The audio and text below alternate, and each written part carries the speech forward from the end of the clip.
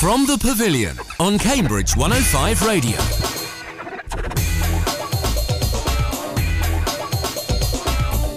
Hello and welcome to From the Pavilion here on Cambridge 105 Radio, the dedicated local cricket show where we round up all of the action from around the county in Cambridgeshire. On this week's show, Cambridge St Giles captain Chris German joins us to round up the Camden Hunts Premier Leagues and find out how our local East Anglian Premier League sides are faring. Chris will also be taking on Callum in the Beat the Guest quiz. Still no one has managed to do so this season.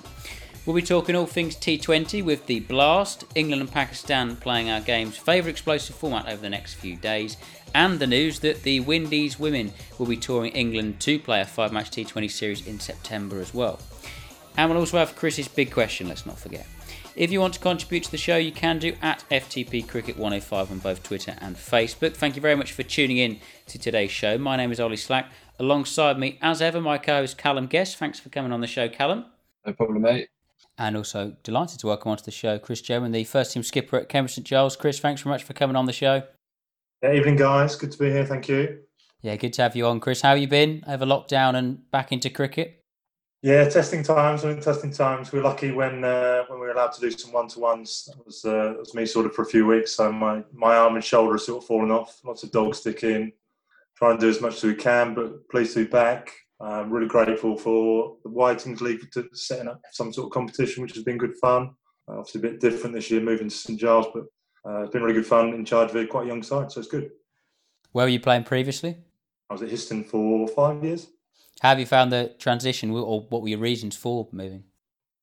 Guesty kept getting me out last season. He's running up and dragging the ball out of someone's hand to try and get me out. Thankfully, he didn't. No, Histon were a great club. We had some really good games, done well, but there was just, 4 or 5 spinners there, so I thought I wasn't getting as much of a crack. But then I've come this year to St Giles through John. So I worked with John Phelps through the county, so he said come along. So it's a pretty good fit. I've done well. I can bowl when I want, but not bowling as well as I probably should be. So you have to be a bit unselfish to try and give it to someone else. Well, good to see you enjoying your cricket at a new club and you've settled in nicely. Callum, how's your week been? Yeah, pretty good, mate. Yeah, keeping busy with the coaching at the moment. So, and obviously we played a couple of games on the weekend, so it was all good. Yeah, a couple of games, both for Sawston and, of course, Cambridge as well. We'll come on to both of those in just a bit. Let's, as we do, start with the local round-up then here from the Pavilion and start with the Whitings divisions. Kick off with the club we're featuring tonight, Cambridge St Giles. It was a 103-run victory for them against Wisbech Town. Cambridge St Giles batted first, getting 219 for 6 off 40 overs. Wisbech Town were all out for 116, though, of 29.3. Eton Soken defeated St Ives Town and Warboys by 20 runs. The St Ives Town and Warboys' little run comes to an end. Eton Soken 177 for 7 off 40. St Ives Town and Warboys responded with 157 for 9 off their 40. And Cambridge Twos played against Foxton, but it was Foxton who got the win by 8 wickets and 96 balls remaining. Cambridge Twos getting 100 all out, 34.4. Foxton 103 for 2, chasing that down very, very comfortably indeed. And finally, Histon were victorious against Marchtown. We thought the last game was pretty easy going. This was just as much, if not more. So Histon winning by 9 wickets against Marchtown with 119 balls remaining. Will Brown 77 not out.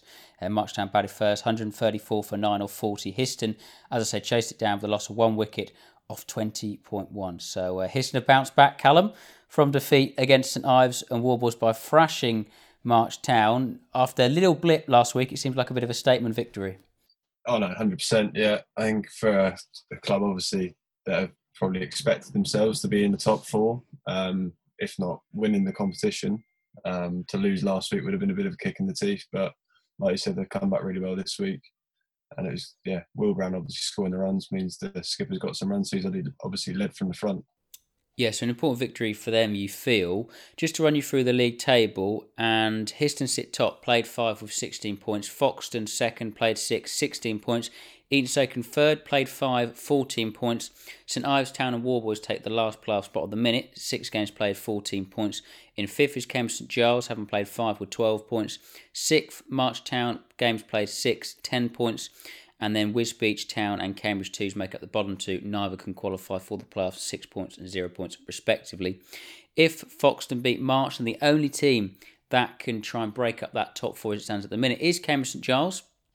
But if St Ives Town and Warboys beat Cambridge St Giles as well, then the top four will be decided this weekend. It's a good job we've got the skipper of Cambridge St Giles then on the show. Chris, given all that, how do you see your season has gone so far? Yeah, well, I mean, the target was to go top four. We started against the old team Histon, and they taught us a lesson, really. They played better cricket than we did on the day. Brownie enjoyed whacking me over the fence a few times. But it was a tough learning curve. I think we dropped a couple of catches.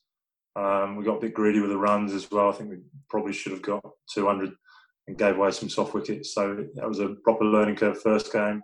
Then a good win against March. Got one of young players, Noah Thane, who's amazing as a 15-year-old. He's going to be very good. I think Guesty's seen a bit of him as well. But it's a really exciting side, really exciting to have a few young lads that I was probably coaching when I was like their under-10s coach, 5 years ago. So it's really cool, actually. We'll try and win 2 out of 2 and see where that goes. And a pretty convincing victory over Wisbech Town on the week, and obviously Wisbech Town who have been a stable side in that division for a number of years now, and you come up and defeat them like you did on the weekend. That's been a really pleasing win. Yeah, absolutely. Yeah. We played really good cricket on Saturday. It was a good toss to win, yes, as it is at St Giles. Batted first, then put the pressure on our opening bowlers. Really, really good. Got some big wickets. Got Gary and Willow out, and it was just a squeeze with the spin, and then pitch played its part. The pitch was all right. It's just slow and low at St Giles as it is many other places at the moment. We played some really good cricket. This weekend you faced St Ives Town and Warboys, the side you came up with last year in Whitings too. Out of the 2 games you played last year, the first game was abandoned. The second one, St Ives Town and Warboys won by 88 runs. How do you think you'll fare this weekend? How have the 2 sides, obviously I guess both done pretty well. How do you see the form book looking ahead of this weekend? I keep hearing Guesty say every week it is a league where anyone can beat anyone. So we've just got to do our thing. We've got to play our good cricket. Hopefully the batters get runs, and then I've won every toss so far. So no doubt I'm going to lose this one after saying that. So I'm sure we'll have to do something. Maybe we'll have to bowl first rather than bat first at St Giles. Might be different. But I think we're at St Ives on Saturday. Then it's the replayed the game we had cancelled because of our COVID situation. It's been an interesting season. Oh yeah, of course. Because for those who don't know, there was a game. I think it's probably one of the maybe second or third game of the season, or maybe in the first, but not long into the season. Your game against Eton Soken, so Cambridge St Giles against Eton Soken. We found out on the Saturday on social media that the game had been cancelled. We weren't sure why. We just knew it wasn't going to be played. Then we found out it's because a player had to be tested for COVID symptoms. That must have been a scary time. Thankfully, he came out negative. But just explain a bit more about that situation, Chris, and how it unfolded. I was coaching, doing some one-to-ones on Friday morning, I think, and I got a text through from the player. He said he's got a bit of cough, can I get tested? And then I think we have to mention it to the league, and then Keith said we've got to postpone, I'm afraid. And then the web of entrail could have been not disastrous, of course, but you think I've done all the coaching sessions that I do, all the people. I mean, it got even so much. I was doing a one-to-one with Harry Silverwood. So Chris was meant to be back from the England bubble. But if that test back comes positive, he wouldn't be allowed back home. So it was, thank goodness it was negative. Yeah, it really does show, doesn't it, Cal? I think we spoke about it at the time. It sort of slams everything back down to earth, and it shows how intertwined everything and everyone is and the dangers that presents. Oh, 100%. It was a pretty nerve-wracking time for, I think, a lot of clubs around at that stage as well. There's a lot, obviously, like we said, there's a couple of youngsters in that Cambridge St Giles side that had been floating about. You know, you look at county age group sides and how that can spread. I mean, all of a sudden, that's you're talking on a massive scale and pretty much wipes out, you know, a season that was worked so hard to get on, could have easily wiped that out for a couple of weeks at least. Yeah, good job. The test came out negative and things sort of continued as normal-ish, I guess, obviously games being rescheduled, etc. With regards to the second team, Chris, and the third team, obviously in the CCA leagues, the second's in Group J, 5th out of 5 of them. It's a look on paper and say not doing too well, but it's a very tight group. There's only 26 points. Remember, you get 20 for a win from 1st to 5. And the third team are first in Group P out of 5, so they're doing pretty well as well. How are those two sides taking it? Have they found selection pretty easy? We know a few sides have struggled for players, but considering you got a 2s and a 3s out, it must be pretty strong. No, we're pretty good. Yeah, there's a lot of want to play. There's a lot of young lads and girls who want to play. So it's really good to see them throughout the 2s and 3s. The selection meeting after training is never that straightforward, but it's never scraping the barrel. I think everyone's just pleased to get some competitive cricket going on. Credit to Martin for setting up that. I think weeks ahead he had plan A, plan B, plan C, and probably the rest as well. So huge credit to him for organising all that. Yeah, Martin Livermore at the CCA doing a grand job in setting up those leagues. Callum, just lastly on Whiting's 1 and St Giles, obviously they're in the hunt for that top 4 spot. You've been involved in this sort of format before where you have that sort of playoff system where top 4 then move forward into the next stage of the season. How much are you actually thinking of that though when you're playing the game? Because I guess a normal league season, if it's just the first win the league and the bottom team get relegated, you're generally quite linear in that you're just thinking about the game you're playing. But does it, I don't know, different layers? Are you thinking about those permutations as you're playing? You do. It gets to a stage. I mean, the last couple of games of the season, you are thinking about it quite a lot. My season in Australia, I spoke about it before, but it was pretty similar to that. Got to the last game and it was, about 6 teams could have potentially got into the playoffs. So it was a massive final day, which is pretty much exactly why it's set up for that exact reason. So, it does get a bit. You get teams that are playing for specific spots, shall we say, to get home finals and stuff like that. So there will be a few tactics floating about. So it's all adds to the excitement. Just to round up the rest of Whiting's then, Division 2 North, starting with that, there's 4 teams in the group play, each team twice as well. There, Castle and Ellsworth beat Alton Park by 115 runs on the weekend, and Ufford Park defeated Wisbech Town 2s. Castle and Ellsworth win this weekend, they'll secure their playoff place. So it's the top spots who goes through in Division 2 North to the playoffs. In Division 2 South East, again, 4 teams in the group. Again, they play each other twice, so that's 6 games. Foxton 2s beat Burn Lexington 2s by 112 runs. Godolphin versus Saffron Walden 2s abandoned, so 2 points each. That's another game for Saffron Walden 2s that have been abandoned. That's the 4th time this season. They still lead the way in the group, those 16 points, but because of those so many times they haven't played, a lot of the sides beneath them could still catch them with games in hand. Remember, it's 4 points for a win. And in Division 2 West, slightly different in this group. There's 7 teams in the group. They play each team once. So again, a total of 6 games. Eton Soken 2s beat Kimbolton by 37 runs, and Southfield Park beat AK11 by 165. Old Lesians beat Wesley by 7 wickets. That leaves the table as follows, with Southfield Park leading the way on 14 points. Eton Soken 2s hot on their heels though with 12 points. They've both got a couple of games left. Just to remind you of the Whiting's Division 1 fixture this weekend. Histon versus Eton Sokens. That's a big one. St Ives Town Warboys against Cambridge St Giles. Foxton versus March Town, and Wisbech Town versus Cambridge 2s. Just lastly on those fixtures this weekend, Callum, Histon versus Eton Soken. I think if we probably had to pick 2 sides that would definitely be in the top 4 at the start of the season, we probably would have gone with them 2. Assuming they both do get into the top 4, how much can these games sort of potentially lie a few sort of scars down on each team, whoever wins, going into those playoffs then? Well, exactly. We do speak about that, but there is a massive, especially when it comes to club cricket, I think there is a massive element of that. Once as a batter, if you're going into a game knowing that you've scored runs against the side previously, you just automatically use a bit of confidence, and vice versa. I think the fielding sides and bowling sides know that as well in the back of their minds. It's almost like once a batter's seen off the first 15 balls and he scored runs against you before, you're kind of in for the long haul. I mean, happens a lot. So yeah, I think personally it's more important than as a team. I think, them personal battles between opening batters and opening bowlers, I think they're more important than actually the team result when it comes, if they are both to get to the finals. Yeah, we'll see how that goes. They get underway on Saturday, and as I said, those playoff games are edging ever closer. The majority of the sides in the division have played 5 or 6 games, so just a couple, or in some cases 1 game left for those sides.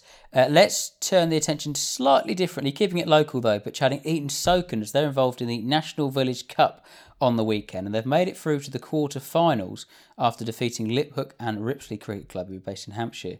However, they won via a bowl-off 5-4, incredibly, almost like a penalty shootout style. If you don't know what a bowl-off is, 5 bowlers bowl a ball each at unguarded stumps, so effectively in that sort of penalty shootout style. Joining us now to discuss it is the man who bowled that deciding delivery, which clinched the win for Eton Soken, Matt Taylor. Matt, thanks very much for coming on the show.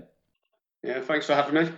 Now, Matt, I've just explained to the listeners that you're involved in a bowl off on the weekend, winning 5-4 after your match against Liphook and Ripsley Cricket Club was a draw. Talk us through the game.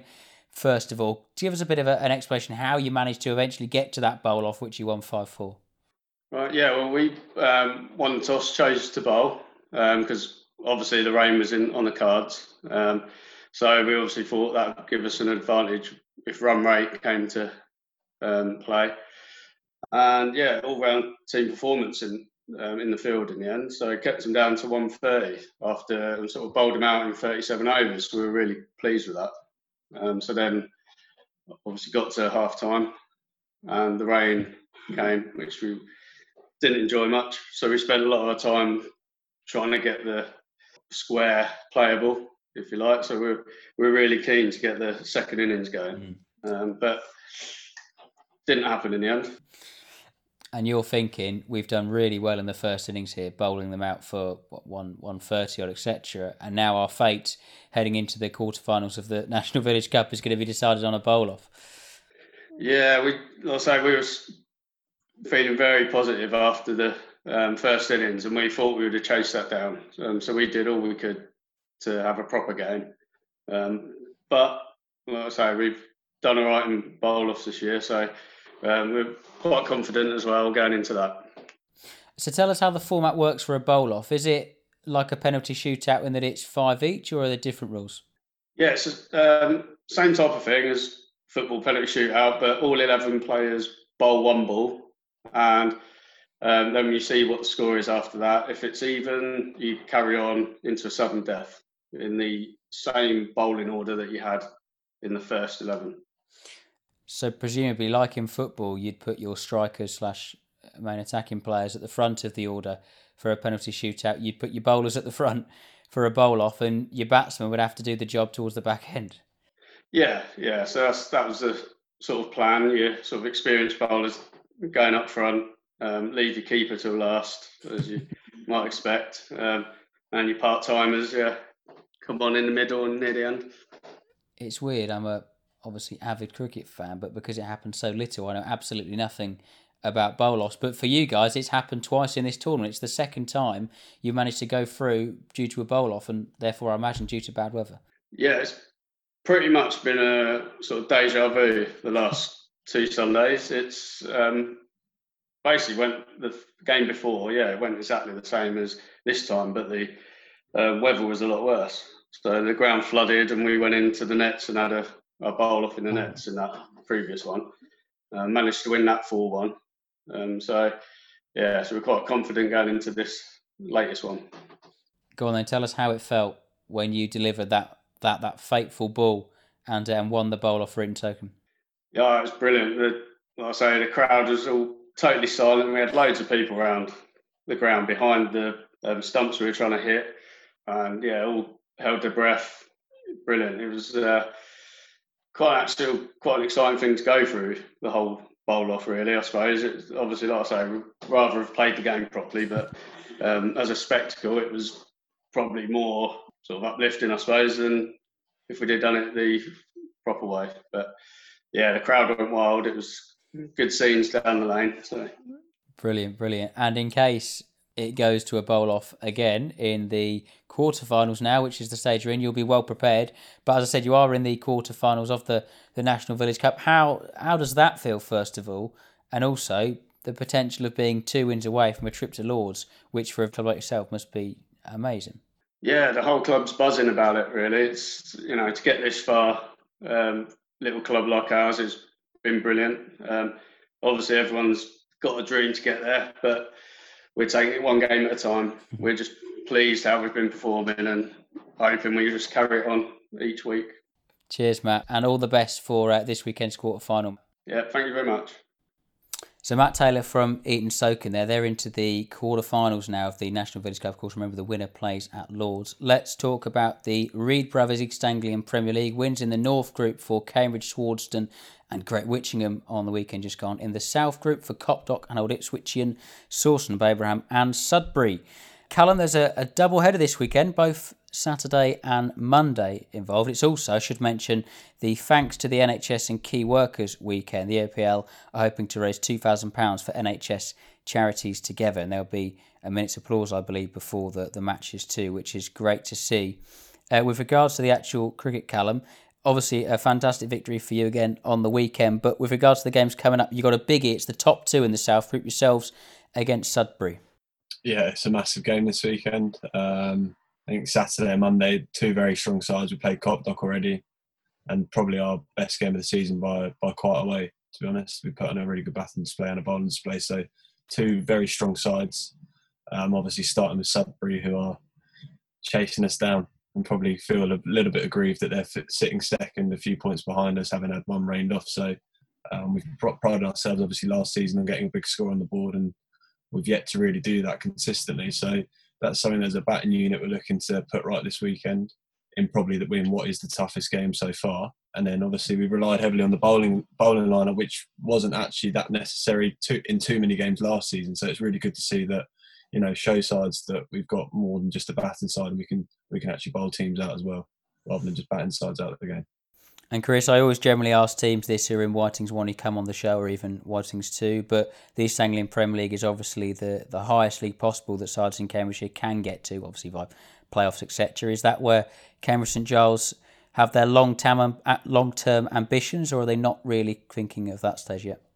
Oh, I think it has to be. It has to be ambition. I'm not really for a league at all. If you're not going to try and play the next one up, it's not in certainly not in my nature to just settle for the league you're in. So we try and win every game, and eventually that's the goal, to turn it into a EAPL team. I know John's been banging on about it for a while, but St Giles was one of the first EAPL teams, and certainly a strong team in Cambridge a few years ago. So we're trying to get back there. Right, we'll continue the chat about the East Anglia Premier League sides after the break, hearing both from Cambridge's camp and from Saffron Walden too. We'll also let you know who Burnley Exing have got this weekend. And after that, we'll be taking the quiz, as well as Callum looks to go 5 or 6 in love. We've all lost count now anyway. Cambridge 105 Radio. From the Pavilion on Cambridge 105 Radio. You're welcome back to From the Pavilion here on Cambridge 105 Radio. Let's continue to preview our sides who are involved in East Anglian Premier League action on the weekend. Let's start with Cambridge. Well, on the weekend just gone, it was Derby Day against Burnley Exing, and they ran out comfortable winners by 8 wickets. Bowling Burnley Exing out for 144 before chasing it down, I say, with a loss of 2 wickets in 27.1 overs. This weekend, as I said, it's a double header, so they play Saturday and Monday. Saturday they take on Horsford, and Monday they travel to Mildenhall. But for all East Anglian Premier League sides, it's a chance to give their thanks to all the key workers and NHS staff throughout the country, as the East Anglian Premier League are naming this weekend the Thanks to the NHS and Key Workers Weekend. We're speaking to Lewis Hill, the Cambridge skipper, earlier on today. He said they jumped at the chance to get involved. Yeah, I think it's a great idea, and we're happy to be a part of it. We jumped at the chance to get involved with that, and like you say, the NHS workers have been doing a fantastic job throughout the pandemic, and hats off to them for their continued work and hard work over that time. And like you say, the club has got involved over the last sort of 4 or 5 months. We've done a lot of sort of fundraising things, such as trying to run a certain distance throughout the squad and try all these different ways of drumming up some funds for them. So yeah, it's a great initiative. You've got to have the mindset of looking at it as an opportunity to get several points and climb the table. Got to be positive in our mindset. For me, it's about trying to keep a consistent team, because obviously being a bank holiday, you're probably going to get players away. Some of them maybe going for a long weekend, that sort of thing. So trying to keep a core of players that play in both games. Hopefully the weather holds out for the whole weekend and cricket can be played across both days. But yeah, definitely looking at it as an opportunity. Well, Saffron Walden, as we already know, came out on the losing side against Sawston and Babraham on the weekend just gone. Speaking to Callum, of course, it was another local derby. Just to run you through that result once more, Sawston and Babraham managed to get their score up to 196 before being bowled out. Saffron Walden couldn't chase it down though. They lost by 32 runs. This weekend for Walden, they host Copdock and Old Ipswichian, and then host Frinton-on-Sea, of course, last year's champions, who haven't won a game this season. Saffron Walden currently sit 4th in the South Division, but given its 2-game weekend, the skipper Ben Harris believes this weekend presents a real chance to climb up the table. Saturday was a disappointing day, really. I think it's one that got away for sure. Given the fact, for a start, they won the toss and chose to bat, I think we all would have taken to have rolled them for 196, which should have been about 25, 30 less, given for a few fielding errors and a couple of drop catches and a couple of crucial ones, actually. I think we kind of had their backs up against the wall. I think where they won it was, their last wicket partnership, they put on 30 odd. They won by 32, and then we were 30 for 4. It's hard to recover from that. It's just one of those days where it didn't all click, and we play that game 9 other times and we'd probably win more than half of it. So it was frustrating. You could get 50 points at the weekend, or you could get 8. So the teams first and second could either fly away, or if I think 1 and 2 are playing each other on Saturday, I think, depending on the way the results go. If you get 2 wins, you can find yourself second or third pretty quickly. And who knows, if you win your last 4 or 5 games, if everything falls right, there's no reason why that you can't creep up there and push right all the way. So that was Saffron Walden skipper Ben Harris talking to me earlier on there. With regards to Burnell Exling, well, again, they've also got 2 games this weekend, Saturday and Monday, as everyone has in the East Anglia Premier League. The first game is a very tricky one indeed, away to Swanston, and on Monday, probably licking their wounds, they'll be at home to Horsford. But of course, who knows how they got on. Wish them all the best indeed. Let's move on to the quiz then, and it's time for another week of Beat the Guest. Callum, I joked before the break, I'm not sure where your lead is at now. I think it's 5 or 6, is it? It's 5. Is it 5?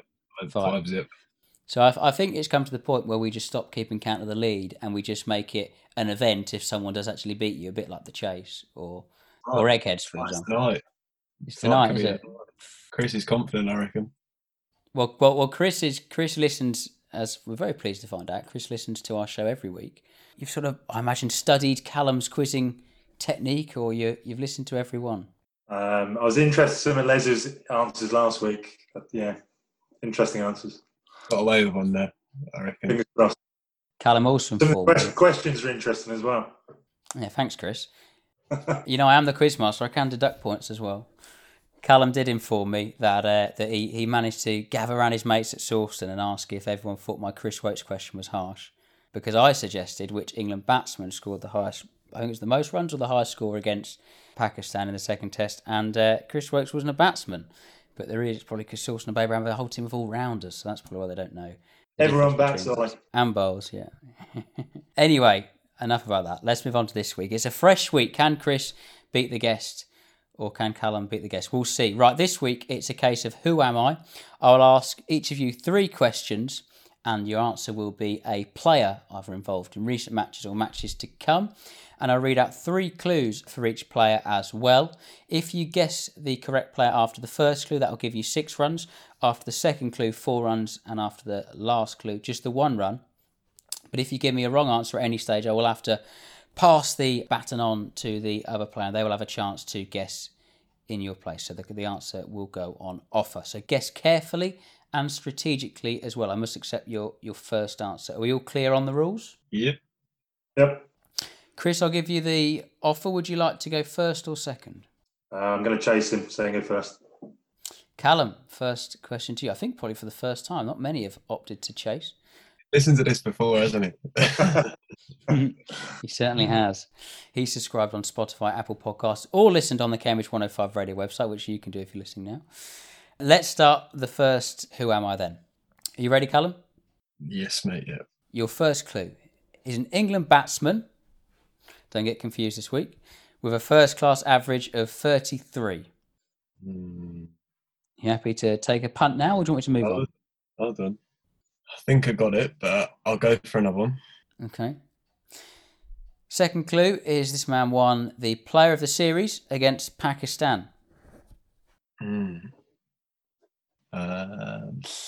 So you can either take a punt again or go for the 1 run with the last clue. I'll take a punt. Go on then. Zach Crawley. You've gone with Zach Crawley.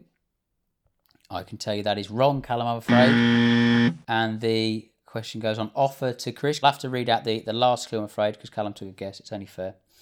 This man scored just his second test century in the third test against Pakistan. I think Callum knows. Does Chris know? Josh Butler. Josh Butler is correct. So 1 point on the board for Chris. And we move on to Chris's question now.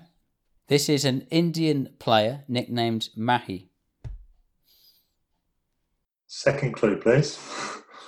In the last game he played, which was last year in the World Cup semi-final, he scored 50 against New Zealand.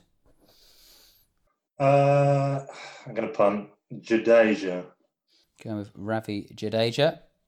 Unfortunately, that is also incorrect, Chris. So, Callum, once I read out this last clue, it then goes on offer to you. This man retired from international cricket on August the 15th this year. Mahendra Singh Dhoni. You are correct. 1 point each. You've both stolen an answer from each other. So the last clue's kind of given them both away. So we've jumped the gun there, I think, Chris.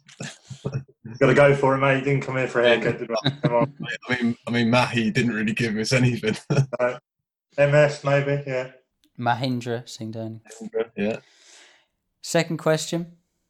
This man made his England Test debut against Australia. Okay, next one. He is currently top of the PCA, which is the Professional Cricketers Association, County MVP. I'm going to jump in. Go on. Oh, do I? Yeah, I will. Go on then. Craig Overton. You've gone with Craig Overton. The final clue is he's taken 23 wickets at an average of 9.56 in the Bob Willis Trophy. You are correct with Craig Overton, Callum. Well done. Thank you. 4 runs on the board. Chris, a bit of pressure on this next one. 2 England questions for Callum as well, thanks. You could have gone first. This man is a county bowler who has taken 140 wickets at 14.97, at an average of 14.97 in the last 3 years. Go on, clue 2, please. He took a match-winning fifer in the Middlesex versus Sussex game in Monday's Bob Willis Trophy. I'm going to go Tim Murtagh. Gone with Tim Murtagh. That is the correct answer, Chris. Well done. Third clue was he retired from Irish international cricket in November 2019. So, Chris, you managed to get another one right. That takes you another 4 points onto 5. Callum is also on 5 as we head into the last question. I don't think it's ever been this tight. Callum, are you ready for your third question? Yes, mate, yeah. This man is the highest run scorer in the Caribbean Premier League 2020 after match day 11. Next clue. So this man became the third and the fastest batsman to 2 international T20 hundreds after Brendan McCullum and Chris Gale following his 125 not out against India in 2017. So it's 100. Clue. Yep. Next one, yeah. He is a West Indian left-handed opening batsman. Evan Lewis. Going with Evan Lewis for 1 run. It is correct, though. Move on to 6 runs as your total. You've given Chris a target. Moving on to the last question. How are you feeling, Callum? That was a difficult one. Having not watched any of the Caribbean Premier League, that was no good. We'll take it. Another point. Chris was moaning he had all those England questions. He shouldn't have been so quick, should he, to judge? Are you ready, Chris? Yeah, we're good. This man hit the highest score of the T20 Blast in 2019. It's 129 against Surrey. I think I've got it, but I'll go play safe, go next one. He scored 56 in the T20 Blast semi-final and only 1 in the final last season. Yeah, I'm not sure. Are you going to risk it or play safe and go for the 1 run? We have got a tie-break question, so if you want to play safe, you can do. No, I'm going to go for it. Tom Banton. Going with Tom Banton. Callum. Somerset weren't in the finals, though, were they? It would be an Essex batsman, and I'm going to go... Hang on, I haven't said if he's wrong yet. I know he's wrong. But he is wrong, yeah. Callum, I'll read out the last clue. For 1 run and to dramatically still manage to go unbeaten in this quiz. He is an opening batsman for Essex Eagles and he's a South African. Who is he? Who are we looking for? Cameron Delport. Cameron Delport's correct. Oh, I wouldn't have got that out last time. I wouldn't count. Chris, How do you feel? I remember him reversing Sam Curran. Yeah. Yeah. That was my image. But then you're right, he didn't play in the finals. Well, unfortunately, I didn't get to unleash my tiebreak question, which I was quite proud of. But it doesn't matter anyway. Callum's the winner with... You can use it again. Yeah, I can't. Well, it's probably old news by then. It was about Jimmy Anderson. But anyway, 7 points to 5, which is the main thing. Callum clinches yet another quiz. Callum, are you ever going to be beaten? No, maybe that one. That was a difficult one. Yeah. Happy with the questions this week, boys? Well, they all made sense, so yeah, that's fine. No, Even very Chris good. is jumping on it as well. I know. Very good. He won't be coming on again. I was worried. that Callum would pick up on England batsman for the first one again for Josh Buttler, but thankfully he No, I'm never going to make that mistake again. Good. But I was thinking Josh Buttler, he's a wicketkeeper, isn't he? Keeper, yeah. All right. Obviously, wicketkeepers aren't allowed to bat as well, are they? Would you not class Johnny Bairstow as a batsman? He's a wicketkeeper. Ollie, is that you admitting your mistake from last week? Even when Josh Buttler keeps gloves for the ODI side? Still got to be a wicketkeeper, hasn't he? Well, not if Josh Butler's got the gloves. You don't share them. What would you class Ben Stokes as? He's not around. So anyway, it doesn't really matter. It's irrelevant. Anyway, Callum wins again, which is the good news for him. Unfortunately, the guest still hasn't managed to beat the guest for yet another week. So it's 6-0 now. And it'd be nice if we get to the end of the season. And just one person can manage to beat him. But anyway, we'll move on. After the break, we'll be chatting county cricket as we round up the latest in the Bob Willis Trophy. England as well as their T20 start against Pakistan on Friday. And we'll get Chris's big question too. Cambridge 105 Radio. From the Pavilion on Cambridge 105 Radio.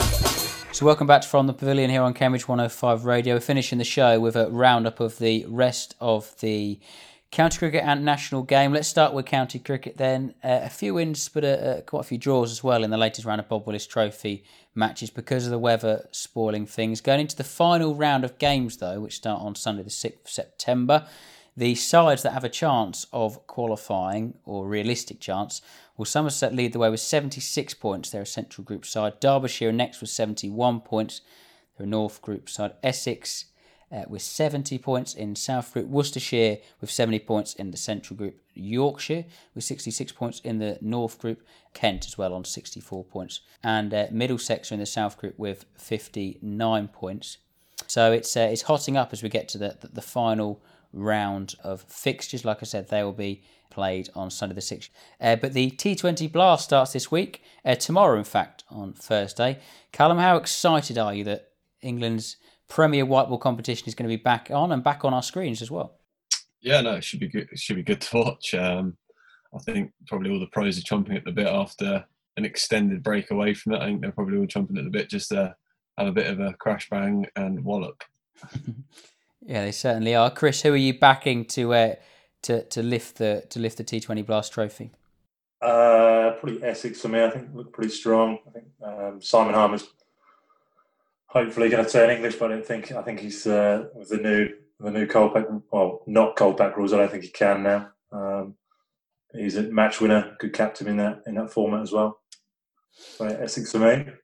Just to clarify the rules for the group, it's again going to be 3 groups of 6, and I believe they are all again regionalised, so central-ish, north and south. Callum, who's favourites for you? I think knots are always, you always look at the knots out, the outfit, and you just go, it's incredible to see, how badly they should be, not how badly they do, but they should be in finals day in the white ball competitions pretty much year in, year out. They can almost put, it's a bit like Surrey, they can almost put 3 squads out in all different formats. It's quite incredible. So I think them and Somerset, always there or thereabouts, pretty strong white ball side. So I'd probably tip to something like Essex, Somerset and Notts, them 3. Yeah, it'd be interesting to see. Again, Worcestershire, another side who don't really get mentioned much, but I think they've reached final stay now. Definitely the last 2 years, of course, won it 2 years ago and largely got to the final, lost to Essex. And I believe it's Notts Yorkshire first game on telly tomorrow night, which should be entertaining indeed, of course. Great to see it back on TV and, of course, all of that important revenue as well. With regards to sticking with T20, but moving the chat to England, their T20 series against Pakistan starts on Friday. We mentioned the squad last week, and it's a mix of some sort of the top players for England, the likes of Morgan, Bairstow and Ali, and then the youth as well. Banton involved, Pat Brown's involved in the reserves, but a number of youngsters involved as well. Chris, how do you expect the series to go? You'd imagine Pakistan will be strong as ever. They're always a bit of a conundrum around the perform, but generally white ball they do pretty well. Yeah, Pakistan have got some exciting players, haven't they? But I'm still backing England. I think the captain, fantastic, Morgan, in some serious form with, like you said, a good mix of experience and a bit of youth in there. I think he's changed the whole white ball emphasis, hasn't he? Everyone, that lack of fear, no fear cricket. Everyone goes out and backs himself, and he backs everyone doing that, which is really important. So yeah, backing England. Callum, the T20 World Cup, of course, was postponed until 2021. And so far, even England's ODI selection has been sort of geared towards that T20 World Cup that was due to take place later this year. Do you think that will change now it's been postponed? Or given it's still the next closest ICC tournament, do you think England will still be heavily focused on the T20 players and the T20 World Cup? Yeah, I think it's about forward thinking, isn't it? I think if that's your next major tournament, they're obviously going to go for the win. So it's about giving these, the young lads some exposure against some high quality bowling. It's completely different, I'm sure, in an international arena to what it is in county cricket and the T20 blast. So, giving them some exposure against, a side like Pakistan, which, like you said, are normally fantastic in white ball cricket, should be really good. And you can kind of gauge where these lads are at a little bit. I think Pakistan as well have a really strong side. I was fortunate enough to bowl at them last year at Lords, and I've seen some of the young 18-year-olds quick bowlers, and I was no thank you. It was scary to watch side on, I can tell you. What an experience, though, I'd imagine. What an experience. With regards to England women, great news. We spoke last week how it was a real shame that India and South Africa respectively had pulled out of the tour they'd planned, but we said the West Indies were thinking about coming over, and they will be for 5 T20s in Derby in September. Also good news in that one of the matches will be shown live on BBC as well. So slightly ironic that the reason the ECB chief execs wanted the 100 was because BBC didn't want to show any T20 cricket because it was too long, yet they're showing these matches on BBC. Irrespective of that, they're great news for England women because, it hasn't been, let's say, treated the best throughout lockdown. It's sort of been left on the bench a bit. Great that Vitality have jumped on the chance to sponsor it as well and put their money into women's cricket. So all round, really, really good for women's cricket, Chris. Yeah, absolutely. Again, with the coaching hat on, I mean, the success that the women's side has had in the recent years, people have jumped on that and they don't want to have the lull from not playing. So it's really good they've got something to look at and support and look to the future, see if they want to play as well. So that's good. Yeah, certainly is. Hopefully, as I said, that will go really well on BBC. That the matches on BBC is the third T20 and giving it the best chance to inspire that next generation. Chris, let's get on to your big question there. As every week so far, since returning on From the Pavilion, we've asked our local guests to bring on a big question that bothers them slightly about the local game. What's yours this week? So again, with my coaching hat, I'm doing the work for Cambridgeshire. I do head coach of a few teams at the moment. My question is, are we wasting the good college grounds in Cambridge and not really trying to put on a prestigious show when other counties come to Cambridgeshire? Is this county with regards to the county that obviously Callum's involved in the senior side, or more just generally youth cricket? Probably for me, more youth-wise. I don't know. I dare say Callum plays at some pretty good venues for Cambridgeshire. I think he's nodding. So it's about playing at some really, really good cricket wickets at some good venues. Like I'd love to be able to play youth games at someone like the Lees, which is a pretty nice venue. I know Fenners is very difficult, but that's the goal. It seems like we end up on, with the greatest respect to other clubs, like a club venue, rather than utilising what we actually have in Cambridgeshire.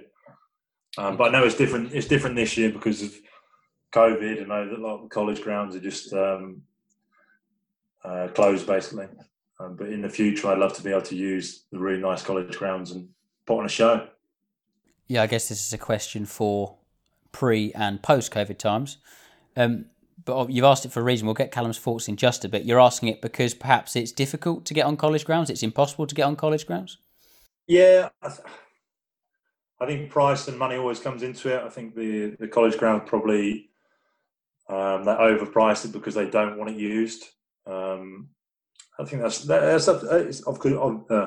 Obviously, it's up to them. But I think they should be wanting to host the best the county have to offer at the different age groups. Callum, your thoughts? Yeah, I think Chris's point about these juniors that are selected for Cambridgeshire youth sides, they should be playing on substandard wickets. It should be a pathway programme from the coaching all the way up to the wickets during the season. It should be a pathway programme up to hopefully reaching higher honours, either first class cricket or Premier League cricket or minor counties cricket. It should be that should be the goal. So from an age, you should be playing on a certain standard of wicket. You shouldn't be just shoved onto like you said, a village ground or a village wicket, as it were. I think he's right in the fact that probably a lot of the grounds are pricing themselves out of these games. One way I'd look at it as obviously captain of the White Ball in Cambridgeshire. Obviously this season we were due to play, Essex in the inaugural friendly match, whatever you want to call it, at Saffron Walden. So, hopefully with them kind of fixtures happening long term as well, hopefully that kind of encourages college grounds to see that if they do obviously get in the right books with Cambridgeshire cricket, that potentially they could maybe one day host one of them games, and it'd be fantastic for the city to have a game of that stature in the middle of in the middle of Cambridge. That's probably what you'd ask for or hope for as a senior county side. Yeah, I've always wondered as a cricket fan living in Cambridgeshire why the county do not play games in the city of Cambridge. A, because it'd be such a lovely place to play cricket, but also generally you should play where your capital city of the county, if you like, should be. I spoke to Keith Coden about this, Chris. Obviously involved in Cambridge cricket for a long while, and he was saying that the college grounds aren't that good anymore, aren't sort of good enough for. I spoke to him about sort of the possibility of playing Cambridgeshire there, and he said they're not really that good enough anymore. So my question to you is, playing devil's advocate, if they're not good enough for the likes of Cambridgeshire, and Callum and yourself want to play on the best-in-class pitches for the youngsters to develop, would it not be best to play them on the likes of, say, Callum's playing at Saffron Walden, maybe an Exning, March, Wisbech, etc., play on maybe the real pristine village grounds, and also, as well as it benefiting those players, it also benefits the local village clubs as well, getting a bit of money into the clubs and regenerating the clubs in the area? Yeah, I think there are some really good club wickets out there, so I don't want to come across as all these club grounds are all terrible. But as Callum says, how good would it be if you're playing on a Cam's under 15s game, to be playing in the centre of Cambridge, to be playing at the Lees, a really good wicket. I think your point about the groundsman, why would they try really, really hard to make a fantastic wicket if they know they're only got a game for, I know so-and-so old boys playing a charity game against someone else, where a wicket isn't the be-all and end-all. So it's a catch-22 cup scenario. Oh, absolutely. Yeah. It comes down to drawing the line as to when do you start. Obviously, I think a massive part of this, and what shouldn't be, taken pushed on the back burner, is the expense. The expense of the better quality grounds you play on, obviously the more it should cost and the more it will cost. So I think it probably comes down to finances more than anything. But when do you draw the line as to when it starts is probably my question, Chris. Is do you start playing on these better grounds at under 12s, or is it later than that? Is it under 15s onwards? And then obviously it's that kind of when you start that kind of pathway structure up to the first thing, basically. So I know you've talked about Copdock before on here, but the under 10s played at Copdock a couple of weeks ago, and it was the best cricket wicket for an under 10s game. It bounced, carry, fast outfield, so you don't get your. I know I played at. I don't want to name the ground, but there's games we played at other venues where someone crunches a cover drive and it dribbles out in the long grass and you don't get any runs. But at Copdock, just timing, and you're going to get value for runs there. So, long-winded answer, but I think as early as you can. I think better cricket wicket produces better cricket. We do all the winter stuff at these fast bouncy Hills Road, Fenners, and then you get out somewhere and someone bowls a short one, it rolls along the floor and bowls someone, which is against what we're trying to be doing as coaches. If it's pretty expensive at the minute, or too expensive at the minute, and we're saying the grounds that they're playing on still aren't up to scratch, surely then if they hire, whether it be better groundsmen, again I'm talking without knowing here, a bit blind, but simplistically if they are better groundsmen or they make the grounds better, it's going to cost more money and then they're going to charge you even more, Chris. Yeah, it's the circle, the vicious circle, isn't it? I mean, county cricket's an expensive game for all these parents anyway. They go buy the kit, match fees, yearly fee, whatever that is. Bit of a sidetrack. Someone like Sawston, where Callum plays, they do spend a lot of money, but they are great at making their own money through the sponsorships and stuff like that. So I wonder if we can. I know there's talk of trying to get something sorted to try and get some income from various sponsors as well. So it is in the board's interest to try and do that as well. But I think if you spend it, you're going to get good results. And that's the other end of the stick, isn't it? Playing at good grounds and stuff. Like you said, these parents are spending a lot of money to get their kids through this system and get into the Cambridgeshire sides and progress that way. So it seems slightly unfair on the parents' side of things to, put them on a substandard wicket. Not all grounds are bad, by the way. I'll say that again. Not all of the grounds are bad. No, but I think take your point on board. I think it's a thing that I've had said to me previously from other people inside that kind of circle, is that it's something that probably definitely does need to be looked at as a county, because you're getting other county sides providing, Suffolk for example, providing you Copdock to play on, and we provide the opposite to what they basically provided. So I think as a county structure, it's something that definitely needs looking at for future. As ever, these debates could and probably should run long into the night, but they're meant to be short and sharp and quick and get some fiery opinions across. They've certainly done that. Chris, Callum, thank you very much both again for your time. Chris, thanks very much for coming on, and go well on Saturday. Cheers, guys. Good luck all. Thanks a lot. Cheers, Chris. From the Pavilion on Cambridge 105 Radio. So we're out of time this week on From the Pavilion. Thank you very much for tuning in. Thanks to our guest, of course, my co-host Callum, and Chris German from Cambridge St Giles for coming on the show. Up next on Cambridge 105 Radio is Tim Willett with the new music generator. And just to mark your card sports-wise, over the next few days, the 105 Sports Special returns Saturday at 12, as we ran up all of the best community stories and local sports news from around the county. And on Sunday at 6 o'clock, the countdown comes to its conclusion as myself and Tim Armitage name the best Cambridge United game of the decade.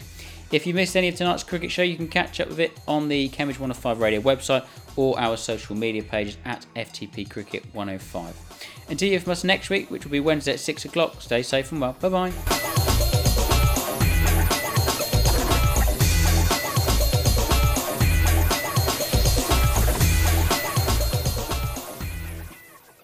Cambridge 105.